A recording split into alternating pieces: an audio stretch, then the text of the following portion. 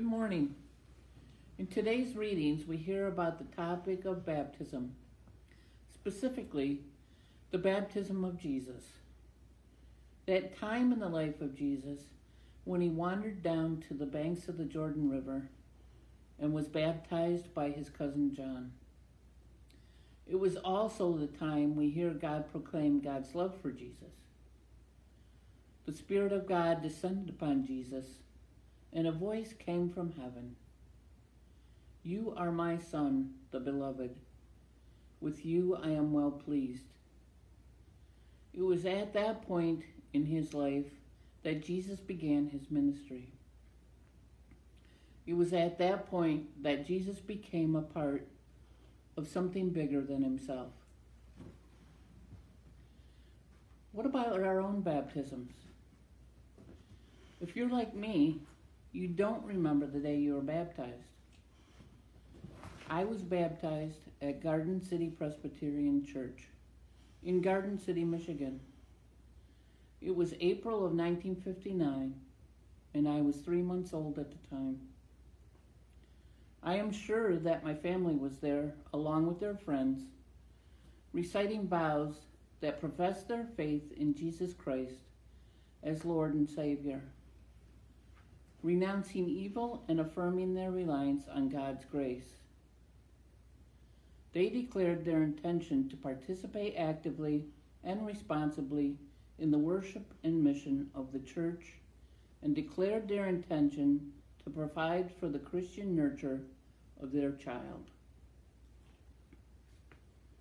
As it turned out, I grew up in an unchurched home. There was very little mention of God, Jesus, or the Holy Spirit. The only time I remember being in church was when I was staying the night at my grandparents' house. It wasn't until my teen years that I finally asked my mother why I was baptized if we weren't going to go to church. Her response to me was, "We had you baptized because your grandmother believed that if you weren't baptized and something happened to you, God would not welcome you into heaven." So I guess in my grandmother's mind, my soul would be cast out into the abyss, or purgatory, as some faiths call it, along with all the other unbaptized souls. Wait, didn't we just hear in the reading from Mark, "You are my beloved, with you I am well pleased"? Aren't we God's beloved children before we are baptized into a Christian community? Aren't we God's beloved children simply because we exist? In the Episcopal Church, our baptismal covenant, found on page 304 of the Book of Common Prayer, is a small catechism for using during the rite of initiation into the church.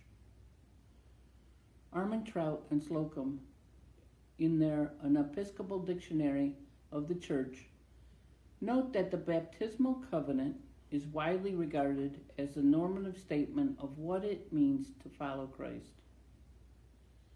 In these questions and answers, the congregation expresses ways each the faithful will live their faith both inside and outside the church walls.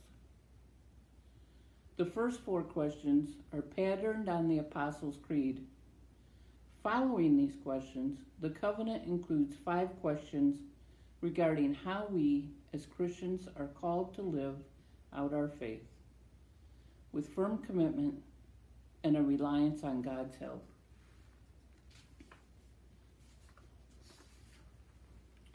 In my mind, God's love for us exists with or without baptism.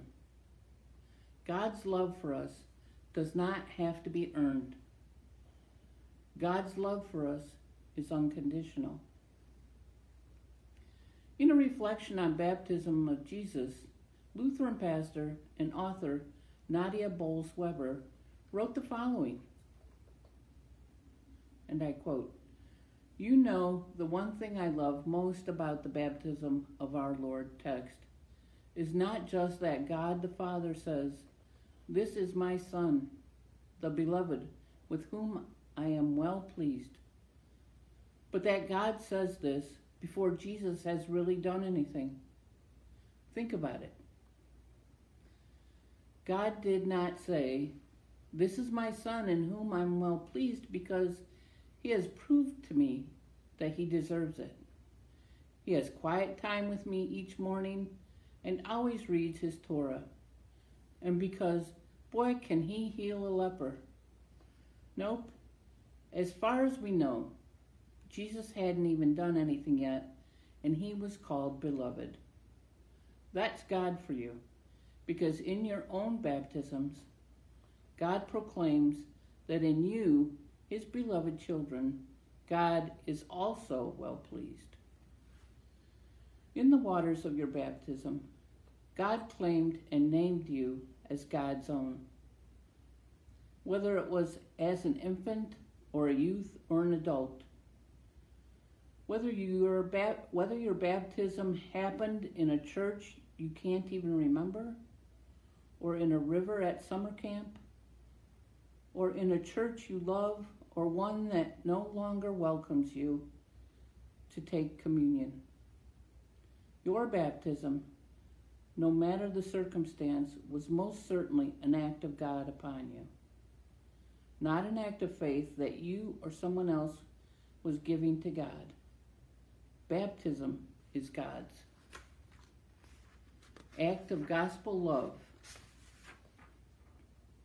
She goes on to say, "And is it my tradition, whenever preaching about baptism, here's my standard offer. If you have never been baptized, we have water right here, plenty of it.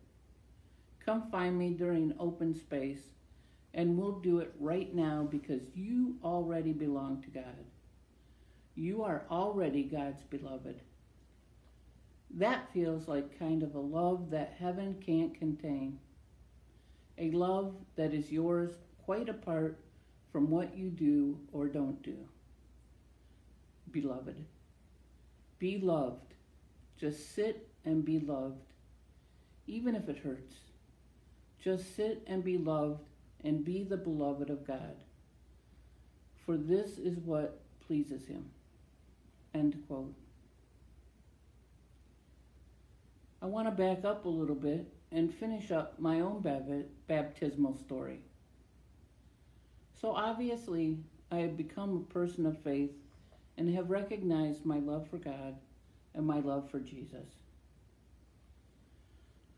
The thing that I don't think that I would have continued to reach out to God and love God if God had not first loved me. It is in knowing that I am a beloved child of God, that we all are beloved children of God, that I can recognize that through my baptismal vows, I am being called to be a part of something bigger than myself. Christianity is hard. Following Jesus is hard. Loving your neighbor is sometimes very hard. And we as human beings know that we can't do it alone. I believe it is in knowing that we are beloved children of God that we find the strength to recommit ourselves every day to the baptismal vows that we took or were taken on our behalf many years ago. Each time we reaffirm our baptismal vows together in community, we receive the strength to live them.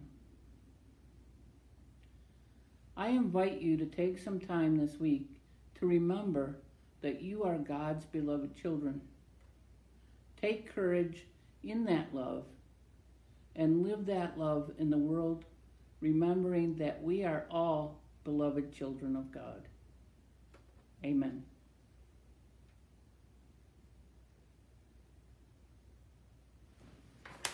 Mm.